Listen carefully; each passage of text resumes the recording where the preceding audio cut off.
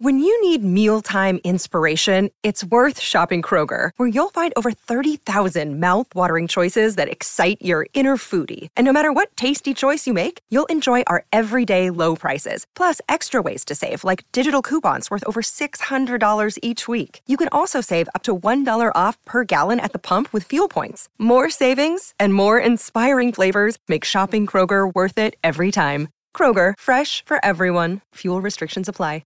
Another day is here, and you're ready for it. What to wear? Check. Breakfast, lunch, and dinner? Check. Planning for what's next and how to save for it? That's where Bank of America can help. For your financial to-dos, Bank of America has experts ready to help get you closer to your goals. Get started at one of our local financial centers or 24/7 in our mobile banking app. Find a location near you at bankofamerica.com/talktous. What would you like the power to do? Mobile banking requires downloading the app and is only available for select devices. Message and data rates may apply. Bank of America N.A., member FDIC. It is Ryan here, and I have a question for you. What do you do when you win? Like, are you a fist pumper, a woo-hooer, a hand clapper, a high-fiver? I kind of like the high-five, but if you want to hone in on those winning moves, check out Chumba Casino. At ChumbaCasino.com, choose from hundreds of social casino-style games for your chance to redeem serious cash prizes. There are new game releases weekly, plus free daily bonuses, so don't wait. Start having the most fun ever at ChumbaCasino.com. No purchase necessary. VGW Group. Void where prohibited by law. See terms and conditions. 18+.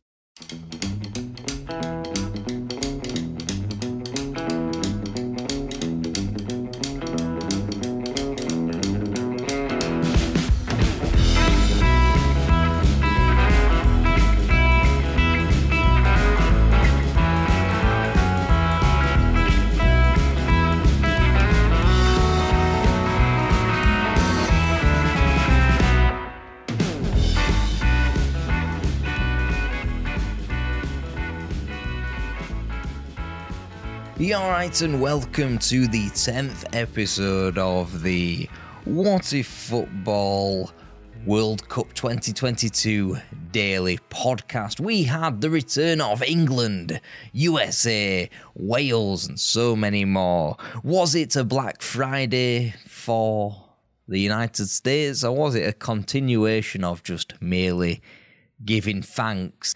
Well, we'll delve into that. We'll delve into a potential Wales upset. We'll delve into the Netherlands as well, but that is for this podcast. Let's get stuck straight in.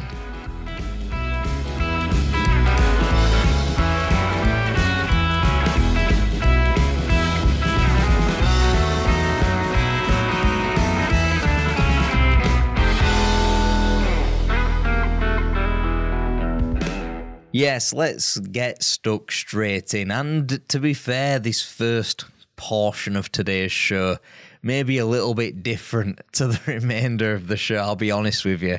I'm recording this, let me just check, at 2:06 local time, British, well, Greenwich Mean Time, I suppose we are. It is November after all, it is a Winter World Cup. After all, I'm speaking to you after England 0, USA 0. I promise the World Cup podcast, the daily podcast after this, will be somewhat, well, more sober, more, well, given with facts and context and all the things you'd expect from a podcast delivered professionally in terms of the World Cup sphere. But it was Friday night, it was England versus USA. What else could I do but have a wee tipple as we looked into the main event, which was, of course, England versus USA. But before then, of course, I've got to remind you contractually that we've also got other things beside the World Cup Daily Podcast here on the What If Football sphere, and that is over there on our Patreon page. Hello, over there. That is the World Cup Great Games Podcast, where every day, right up until the final weekend of the World Cup, we'll be delivering games from the history of the annals of World Cup football, and hope to check you out there every day, bright and breezy, Patreon, 6 a.m. We've also got combined 11s and predictors over there on our YouTube Shorts page of our YouTube channel, and of course, Football Manager challenges and what if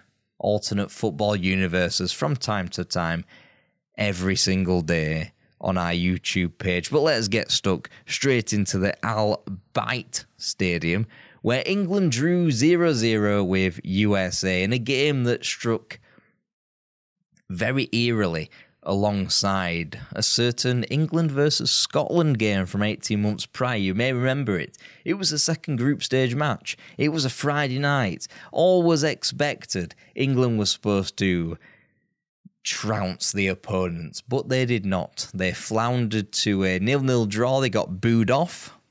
So was the same here, supposedly. Can't account for the booing, but it was Friday night. It was the second group stage match. It was England. It was 0-0. And it was, I guess you'd term a derby, but I personally, as an England fan, don't really see this too much as a derby. Maybe the United States doing more of an embryonic phase of their football evolution, not to put down the Americans by the way of football, because I believe they do get a fairly harsh rap of it in terms of football, but that's by the by. And you've got to say, well, we'll get into the analyses later on, but in terms of lineups, England were unchanged, which was kind of surprising. 4-3-3. Unchanged personnel, unchanged shape.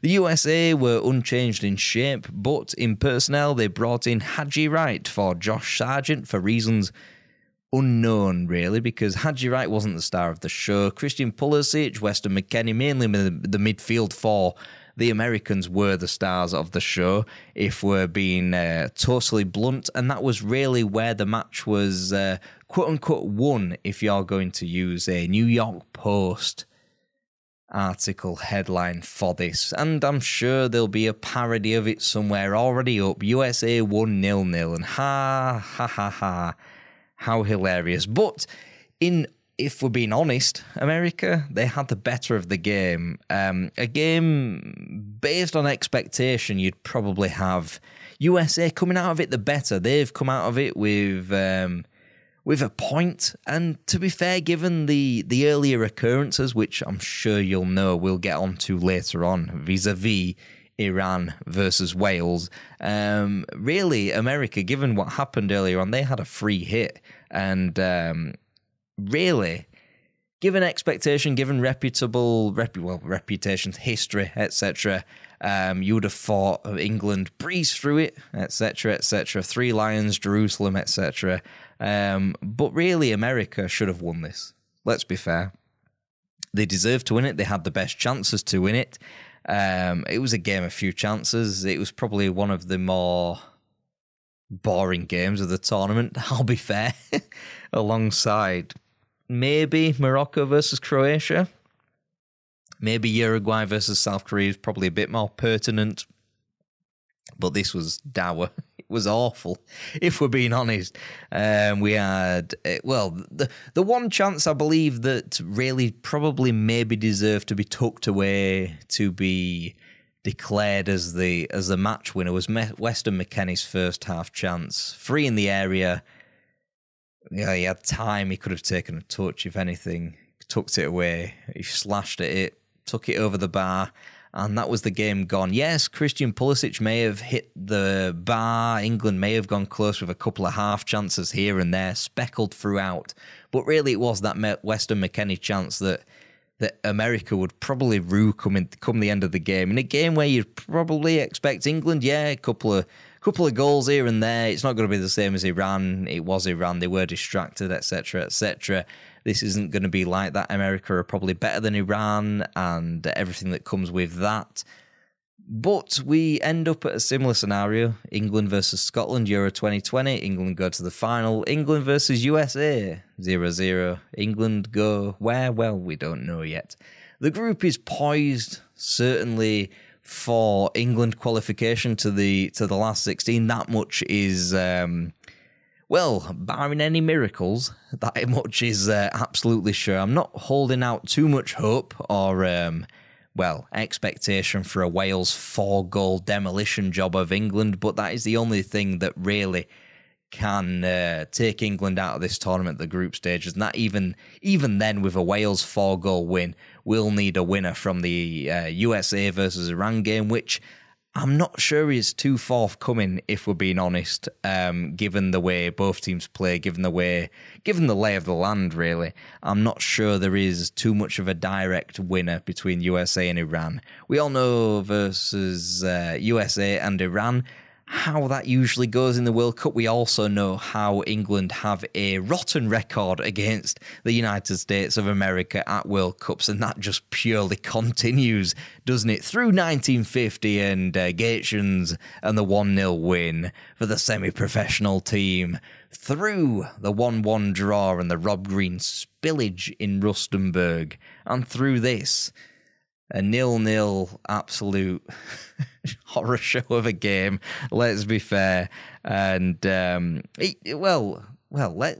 us be fair. It doesn't mean doom and gloom for England. England don't do winning groups with 9 points. The only time that they've escaped a group with maximum points was 1982. And what good did that do for England? Well, they went out and defeated, yes, well done. But they went out in a proxy quarter-final second group stage in 1982 alongside West Germany, 0-0, and Spain, also 0-0. You can see the trend here coming along. And the last time, if we're going to take a trend, if we're going to take the more positive slant in the road, the last time a World Cup winner won 9 points in a group was 2002, and of course that was the mighty Brazil. USA, well, they halted Italy in their tracks, and Italy won the World Cup after that in 2006. Spain, of course, fell to Switzerland in the opening game. Germany were held by Ghana in 2014. France by Denmark in 2018. So let's be fair.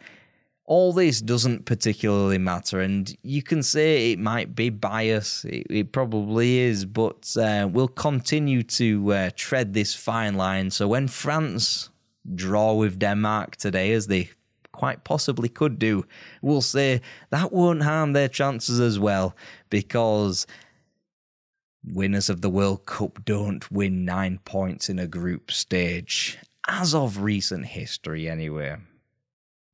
In terms of Wales, well, that is the next focus for England, isn't it?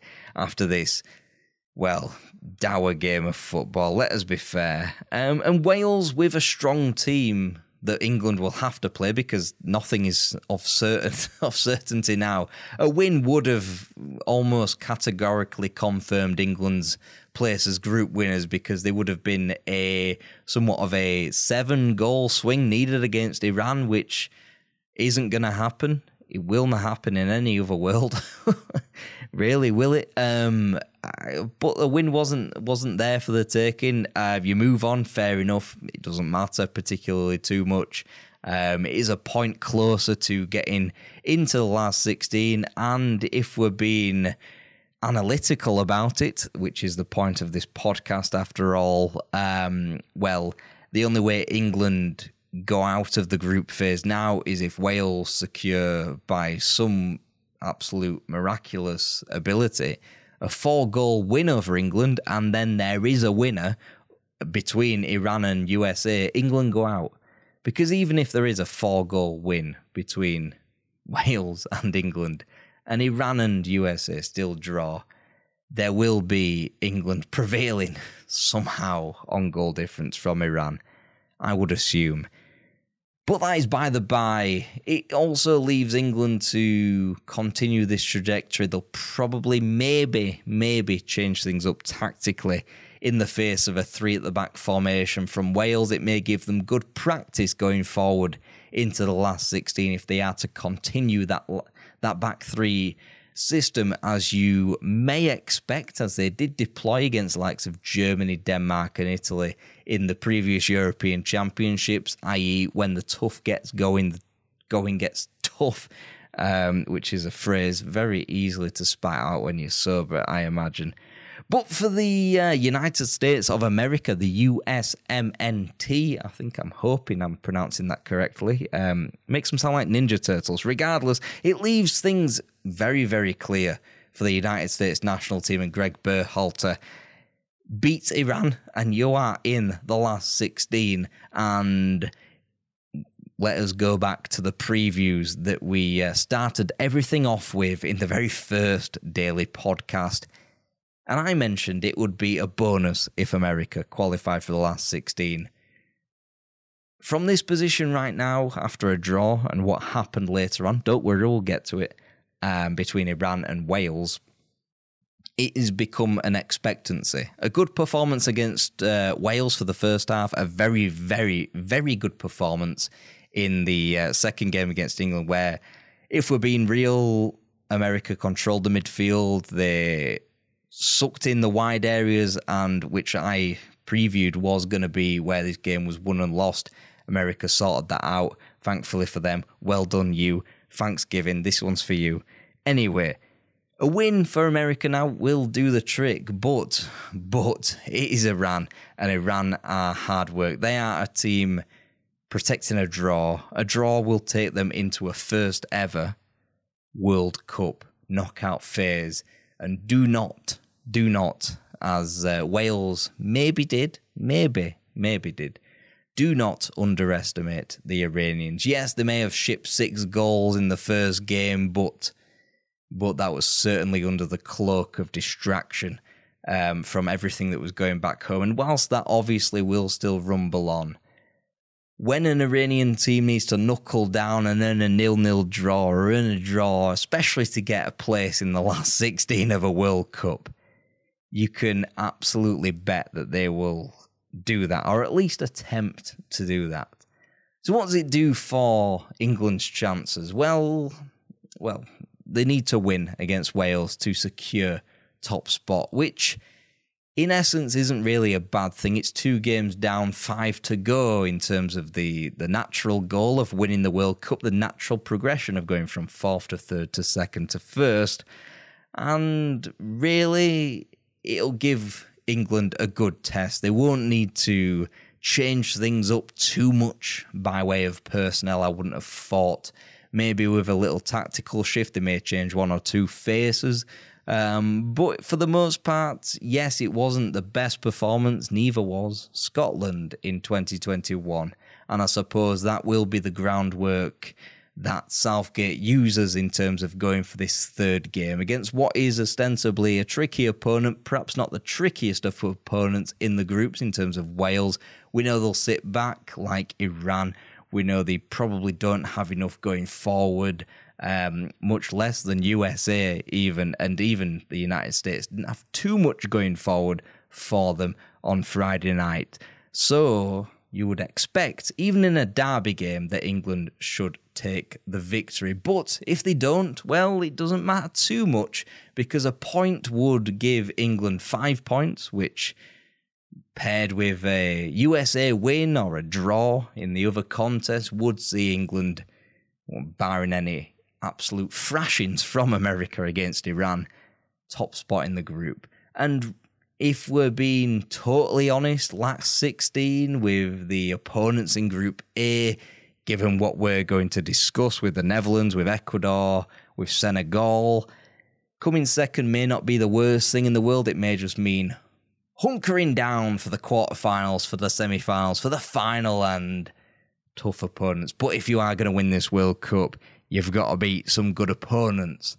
And, well, after this short break, we'll get into the Iran-Wales game, and I'll transport you back a couple of hours when I was a little less younger and a little less wiser and perhaps a little more sober. See thee in a minute.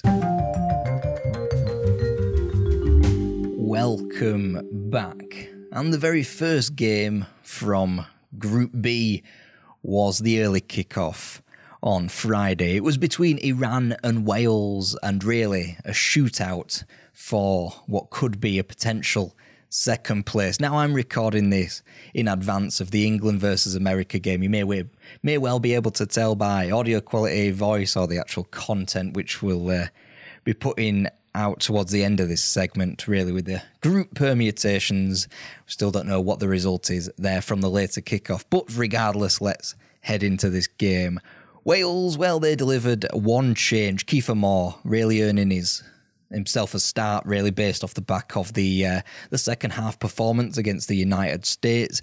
Meanwhile, Iran made 5 changes, one of those, of course, being Hosseini in net. We've both said Azmoun and Mehdi Taremi coming in and playing almost a 2 up top at times, sometimes a 4-3-3, sometimes a 4-5-1, particularly off the ball. Taremi would drift out wide. Azmoun was centrally, looked as though he could have had his game ended numerous times due to injury, but he kept plugging away. Meanwhile, Wales flitted from 3-4-3 to 3-5-2. It was mainly a 3-4-3 with Harry Wilson off the left there, Gareth Bale off the right, and Kiefer Moore through the middle. But Harry Wilson did have a propensity to drop off into central positions. Meanwhile, Gareth Bale, of course, did drift in, and it was a game where Gareth Bale became Wales' outright most capped player. And Wales, they did get their first chances from wide situations, as England did against Iran earlier on in the week, but Kiefer Moore's volley was parried, and in the end it turned out that was probably one of the closer chances that Wales would have all game. The midfield was swamped, although I felt as though Neco Williams for the second game in a row provided good energy. One of few in Welsh shirts, unfortunately. And Iran showed probably more of the early promise, playing with a bit of a higher block. This team was night and day from the first game that we saw. Perhaps off-field pressures. Hafiz, unfortunately, probably not, but they felt a lot more confident playing against a Wales team here. They could be run through, though, as seen with the likes of Aaron Ramsey and Ethan Ampadu, but unfortunately Wales couldn't capitalise on it, and it looked as though Iran had been the one to capitalise. Their higher pressing a poor Connor Roberts pass and tireless effort from the Iranians, but it was Ali Golizadeh's disallowed goal, that a rebound, but rather a through ball to him, which was cancelled out just his knee straying offside there. That should have been a warning sign for Wales, really. Iran were very good on the transition, particularly in the second half. They hit both posts inside 30 seconds of one another in the second half, and had a chance, an Azmoun chance rebound saved by Wayne Hennessy, I thought was magnificent before the obvious. Sardar Azmoun was Iran's probably their most dangerous player, as Taremi was centrally against England in fleeting moments. And Ali Golizadeh was dangerous down the right, and really, it was probably a bit of a spark as well for Iran in the second half, more so than the first, despite the disallowed goal that he scored. In terms of Wales, they couldn't really replicate that early chance that they had for Kiefer Moore. They from wide, they weren't creating anything like enough for Kiefer Moore. He was only found rarely from crosses around the hour mark, with Wales growing into the game and Iran looking a threat on the counter. Wales changed their shape, just as Iran had done. Both teams were playing 4-4-2 by the end of the game there. Brennan Johnson, Dan James came on. Ben Davies moved to left back, Neco Williams to right back, and Taremi and Azmoun were central by this point in Iran. And really, by the last quarter of an hour, Wayne Hennessy was keeping Wales in the game. A wonderful shot pushed past the post by the Crystal Palace, I think. Pretty sure he's still Crystal Palace. Anyway, either way, it was a good save. And then, unfortunately, he then performed his Harold Schumacher impersonation on Taremi, I believe, and probably rightfully got the red card after an intervention from VAR. It was our first red card of the tournament so far, and he will miss the England game. To be fair, Wales didn't really have an out-and-out first choice number one, so Danny Ward coming in for the England game, I don't think it's too much of an issue for Wales moving forward. Of course, the issues for Wales moving forward are the points they have to gain back against England in order to even have a chance of qualifying for the next phase. Wales, they weren't keeping the ball in open play situations. They did need to be transitional and do take a risk, but they weren't, to be fair, they weren't that good at that either, really. Ben Davies had probably Wales' best chance of the game, certainly best chance of the second half, when his steaming shot was just about tipped over the bar, but there was always that Iranian threat. Added to the two chances that hit the post and the rebound, Tarabi blitzed a shot wide, and then in stoppage time, of course, with the red card to Danny Ward, Wales were essentially playing Joe Allen, who is far from fit, alone in midfield, whilst the four continued up front. James Johnson, who were fairly meek from wide areas. Gareth Bale couldn't impact things too much, and Kiefer Moore wasn't provided with nearly enough service. And then, of course, with that gaping chasm, Iran struck in the 99th minute from Chesney, sending one into the bottom corner. A great strike, really, in all fairness. It was deserved by the Iranians, you have to say, but nonetheless heartbreaking for Wales. And then on the counter, really a goal that could prove very, very, very crucial. On the counter, Remin wrapped up the game, a lovely little dinked finish as well. And with Iran on -2, Wales are on -2 now as well, but Iran will have the goal scored advantage you would expect, given, well, they scored twice here, they scored twice against England as well. So Wales will need a miracle to go through, as I mentioned. We're recording this before England versus USA, but any sort of result, they'll need a minor miracle. They could well be out of the tournament by the time you hear this. An American win could put them really... I don't think they can be out, but it'll be almost impossible to go through. If America win, then you've got Iran on 3 points, England on 3 points with a good goal difference, and then obviously they've got to play England. So there is feasibly a way that Wales could go through. They definitely need to beat England, that's for sure.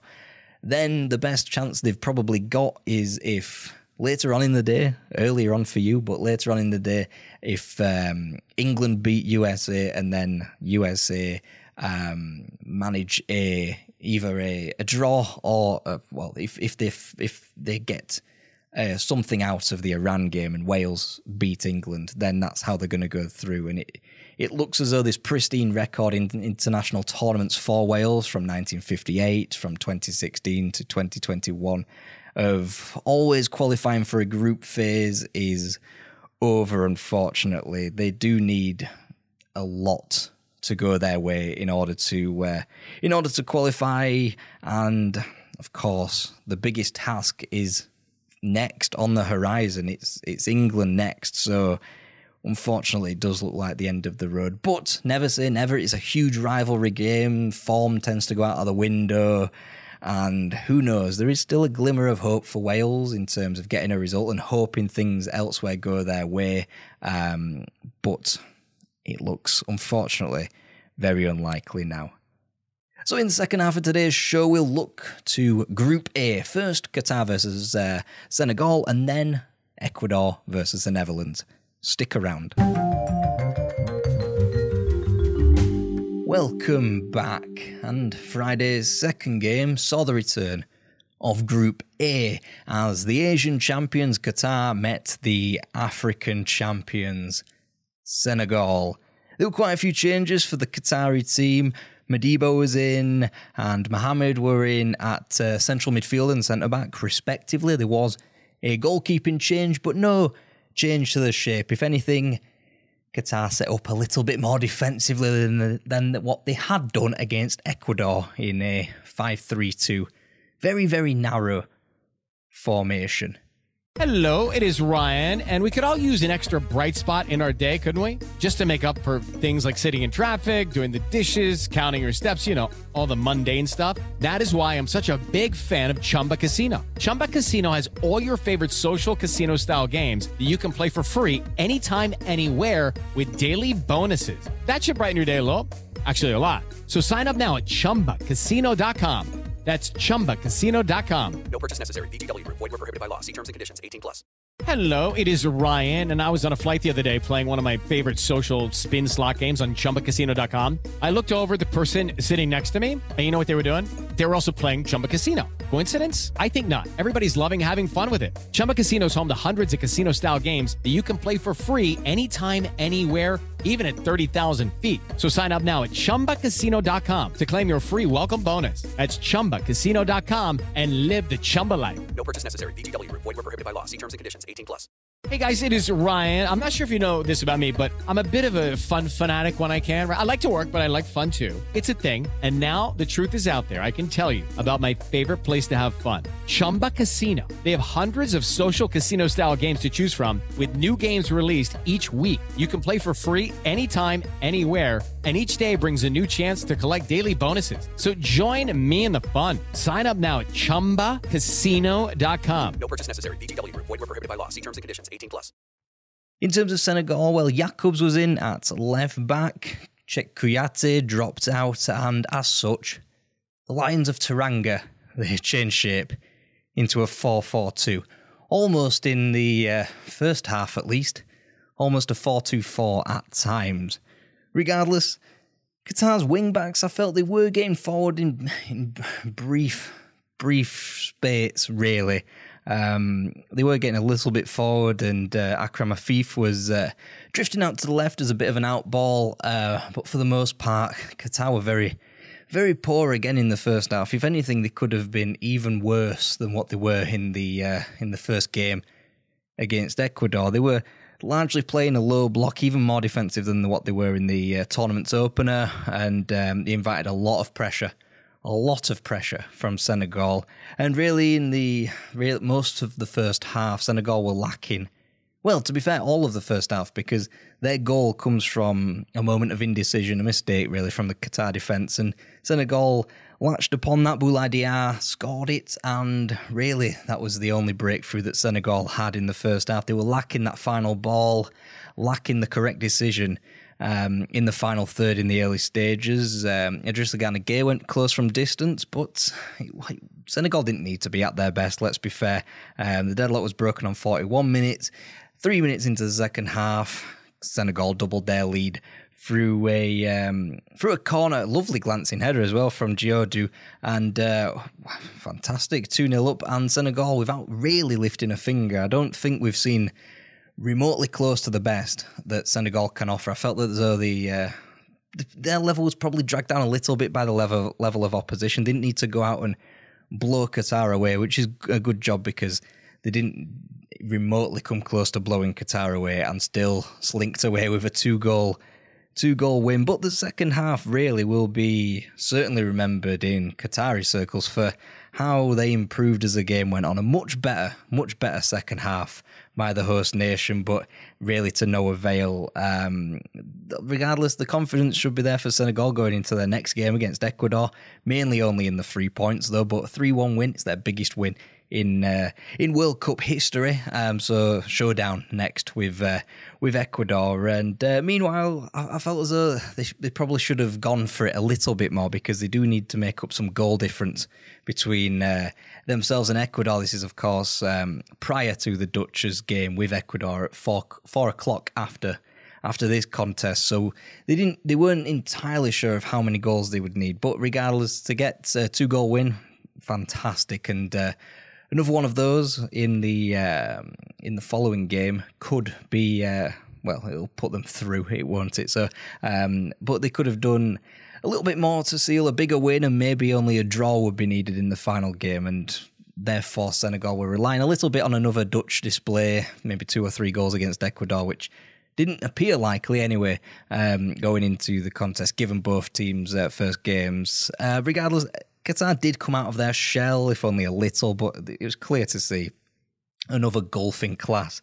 another huge quality disparity between the two teams. They did have chances though, as Almoez Ali, just after the hour mark, forced a decent enough save from Edouard Mendy just after the hour, and then a shinned effort.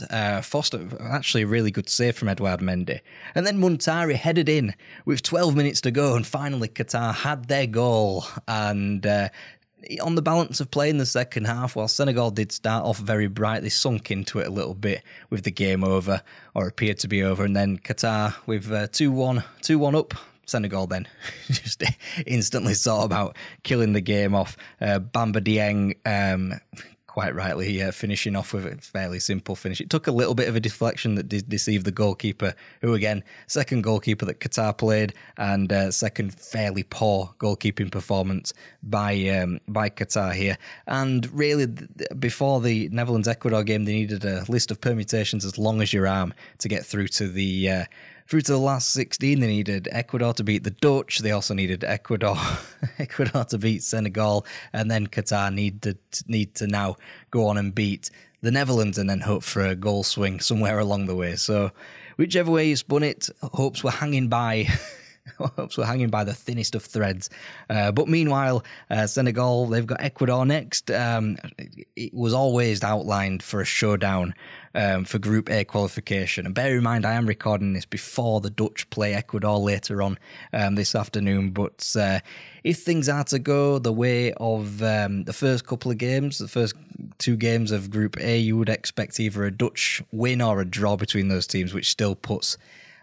with what you'd expect, a Dutch win over Qatar, it still leaves the big showdown between Ecuador and Senegal going into the final fixtures in Group A. It will go right down to the wire, although the group winners may not. But speaking of the group leaders, Netherlands and Ecuador, still after Senegal's win over Qatar, went into the afternoon game of... the 6th day of the 2022 World Cup in the first and second positions in Group A, and we'll cover that game after this short break. Welcome back, and our second offering from Group A was the Netherlands versus Ecuador, and thank you very much, Louis van Gaal, for fielding our suggestions for player changes. He must have been listening. David Klaassen was in the hole as a number 10. Meanwhile, Teun Koopmeiners was a bit further back alongside Frenkie de Jong, and Jurrien Timber was fielded instead of Matthijs de Ligt, and that was mainly to counteract the flexibility of Ecuador going forward. Enner Valencia could, for example, play on the left. He could play centrally as the game moved on. And in terms of Klaassen, it meant Cody Gakpo could go further afield, and further afield he certainly did go, scoring the tournament's earliest goal as, one of the best as well. Thunderball, and the way it hit the net, and I think it bounced off a camera in the net in there, it looked as though it was one of those where it's hit the side netting and bounced out, and I wasn't entirely sure. Especially given the stadium, Khalifa International Stadium, it's the only stadium that hasn't been newly built, so it's a bit further away from the pitch, so you couldn't technically see whether it was in or not, but the celebration did give it away, and a fantastic finish, one to rival that of Richarlison's the prior night. In terms of Ecuador, they made one change, and it was Parotho in for Ibarra in a potential move away from the 4-4-2 which they fielded against the host Qatar, and into more of a 5-4-1. It was probably what Gustavo Alfaro was intending. It certainly turned into a 3-4-3, given the fact that Ecuador had obviously gone behind early on, and given the fact that they were incredible, really. They were the better team in the first half, I thought, certainly.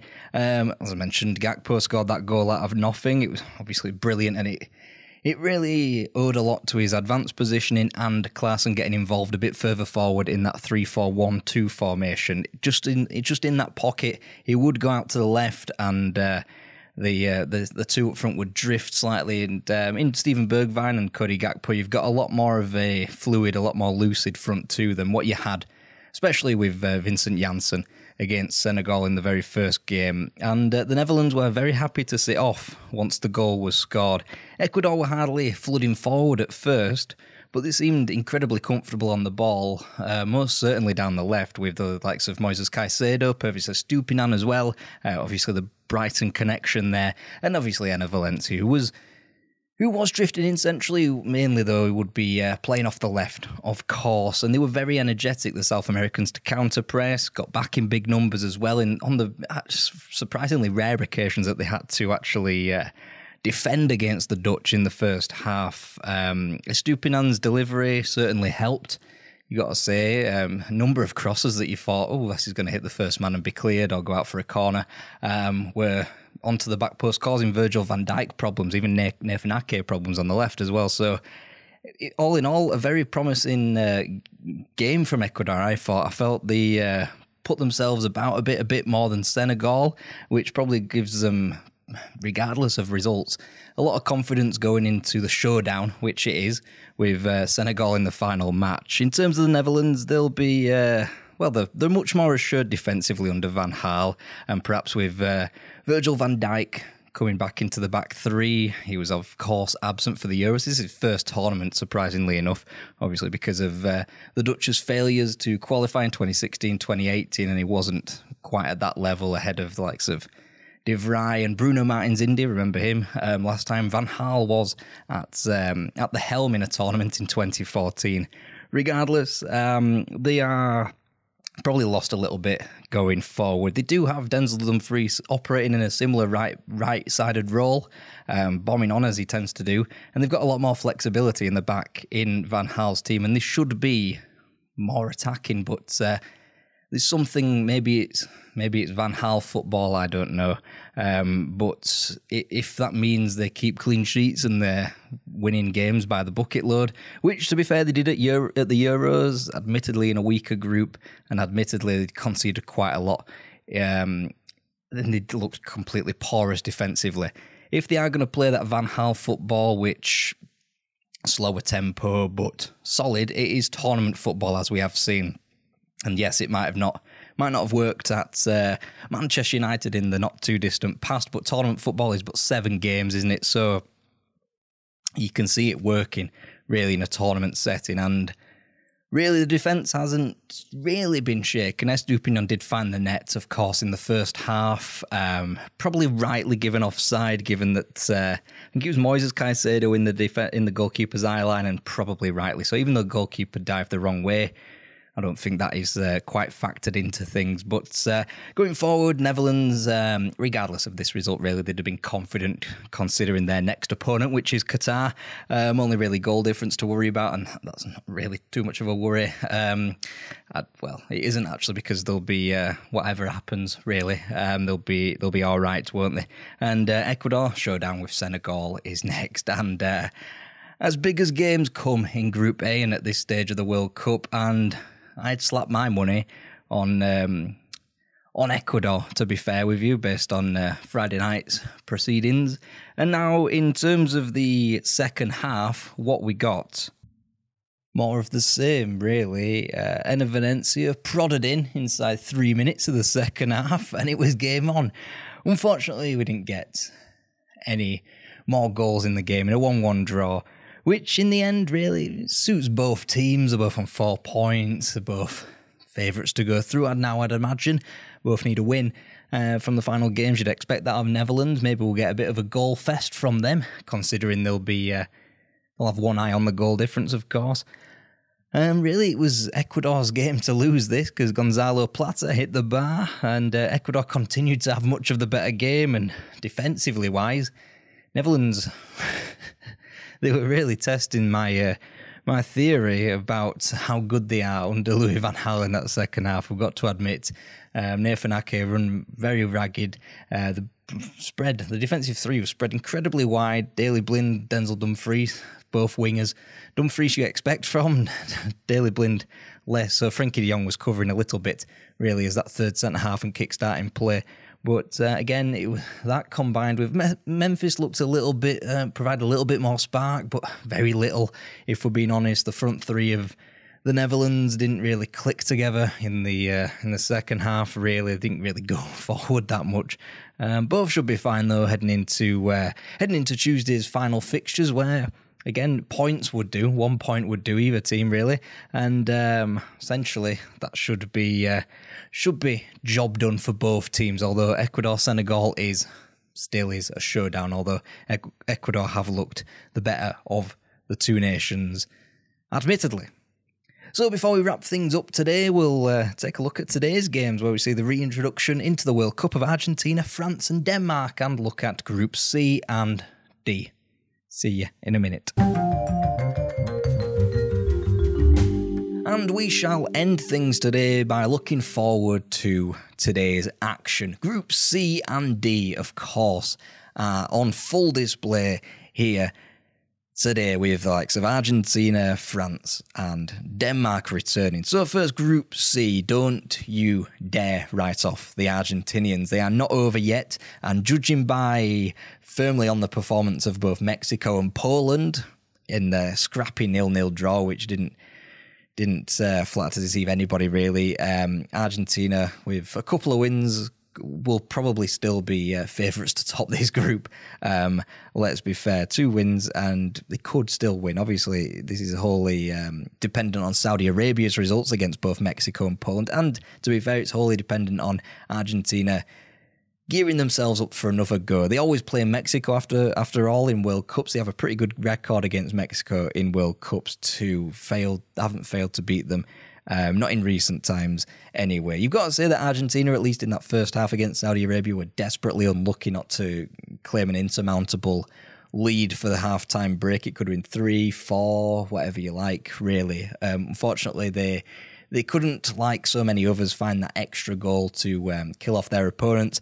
And likewise, Saudi Arabia, they'll be buoyed by not only their own performance, but Poland's poor display. They were tactically off. They didn't appear to bring absolutely anything to the table. They looked out on that Robert Lewandowski penalty, and even that, and then they couldn't put that away.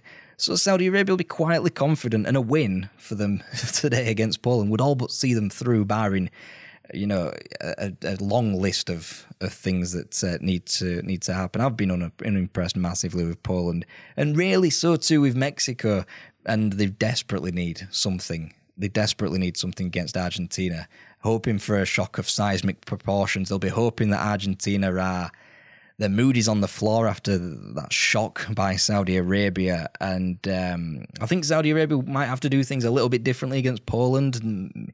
Will they play a high line against a team that is dour, low block themselves? Will they come out, or will they just sit back and let them do the unimaginative football that they were doing against Mexico?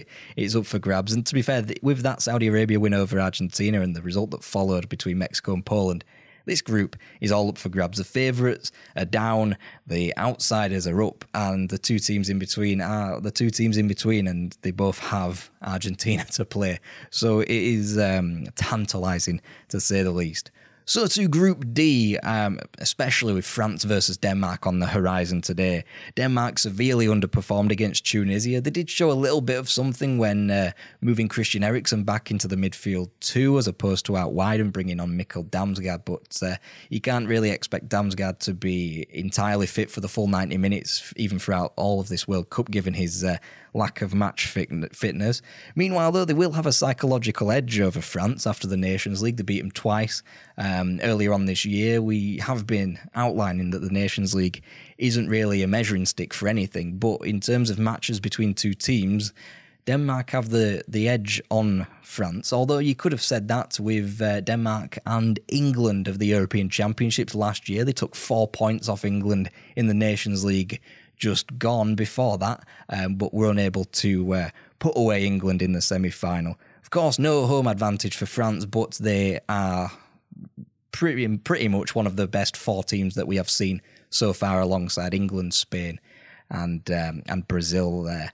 I don't think France will be able to cut through at will Denmark as they did with Australia, and that is something that I fear for Australia heading forward in a match that will essentially be an away game. There are Australians who have played in a lot of football in the Middle East, some maybe playing in the region for their clubs, but in terms of their qualification process, it went on for years, and a lot of their games, because of the pandemic, was played in the Middle East. So they should be at least acclimatized to the conditions. Of course, they'll have been there for now 2 weeks, won't they? But Tunisian fan support, do not underestimate that, because that was crucial in putting them over the line against Denmark for the 0-0 draw.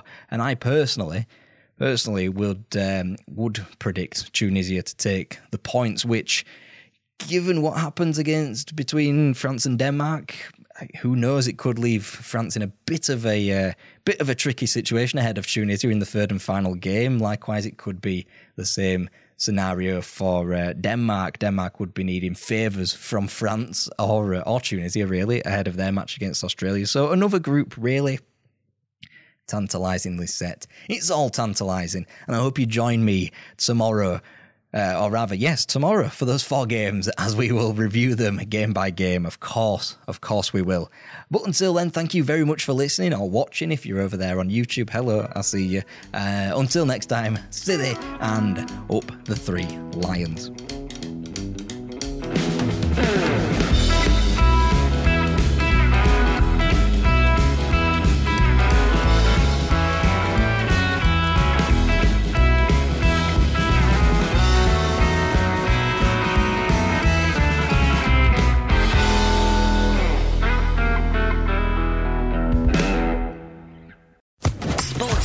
Podcast Network.